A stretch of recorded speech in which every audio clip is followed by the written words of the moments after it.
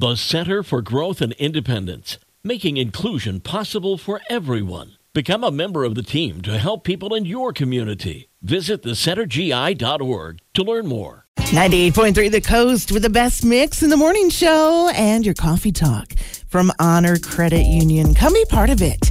So I hope you like the color burgundy because it is the color everyone's going to be wearing this spring and decorating with.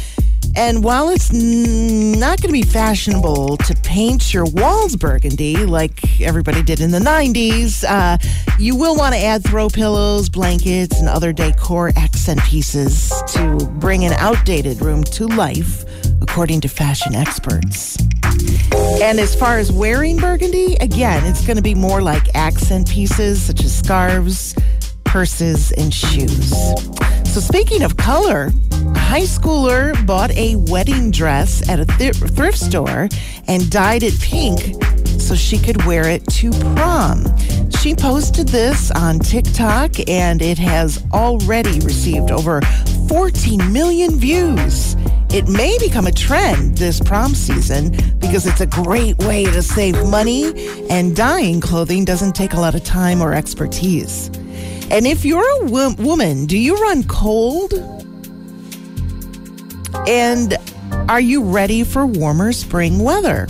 All right, so Jergens conducted a survey and found that 52% of women said they do run cold. And not only that, they really can only stand about 7 weeks of cold weather before they're done and need to book a vacation to someplace warm.